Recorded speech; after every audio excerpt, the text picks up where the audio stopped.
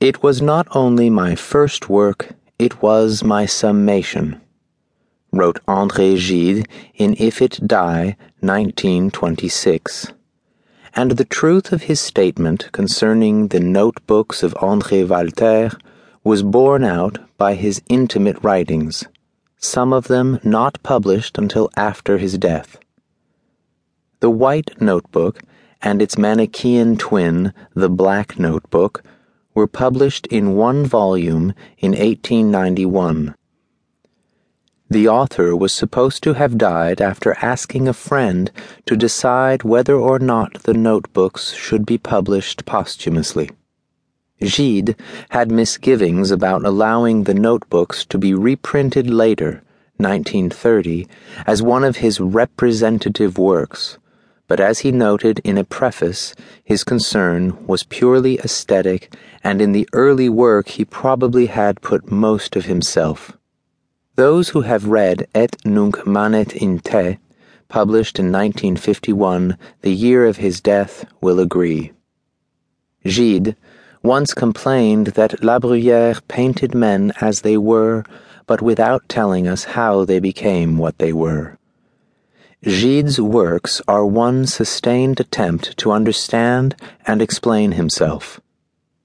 The White Notebook, his first experiment in self-analysis through the medium of art, and the first stage in his quest for authenticity, is a projection onto the printed page of the inner conflicts of André Walter, the ill-starred double of André Gide.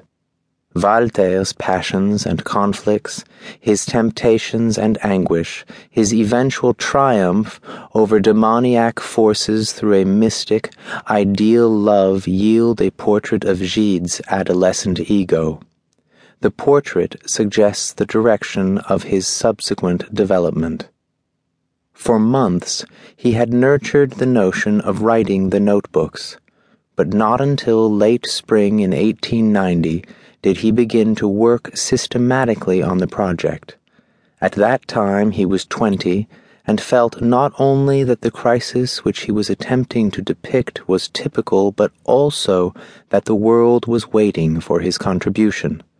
He isolated himself from the world by moving into a chalet not far from the famed Carthusian monastery near Grenoble in southeastern France.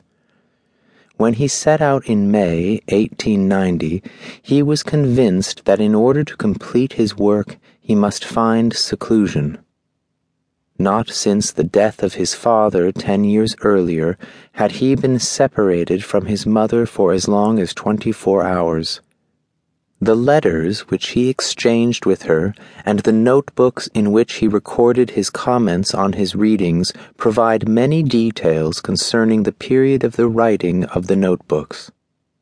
Because of his admiration for the writings of Flaubert and Goethe, the work originally published as the Notebooks of André Walter might well have been assigned another title.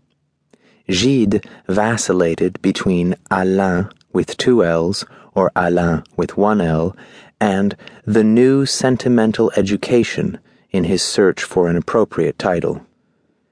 The influence of Flaubert is also seen in the choice of a Breton hero. Furthermore, Gide had read The Sorrows of Young Werther, much of it in German, and was certainly aware of parallels between Goethe's early semi-autobiographical work and his own. The similarity between the names assigned to the two heroes is striking.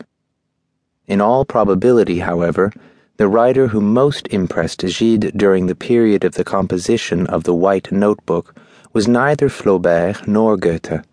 It was Schopenhauer, The World as Will and Idea, which he first read in 1899, produced in Gide a feeling of ineffable rapture.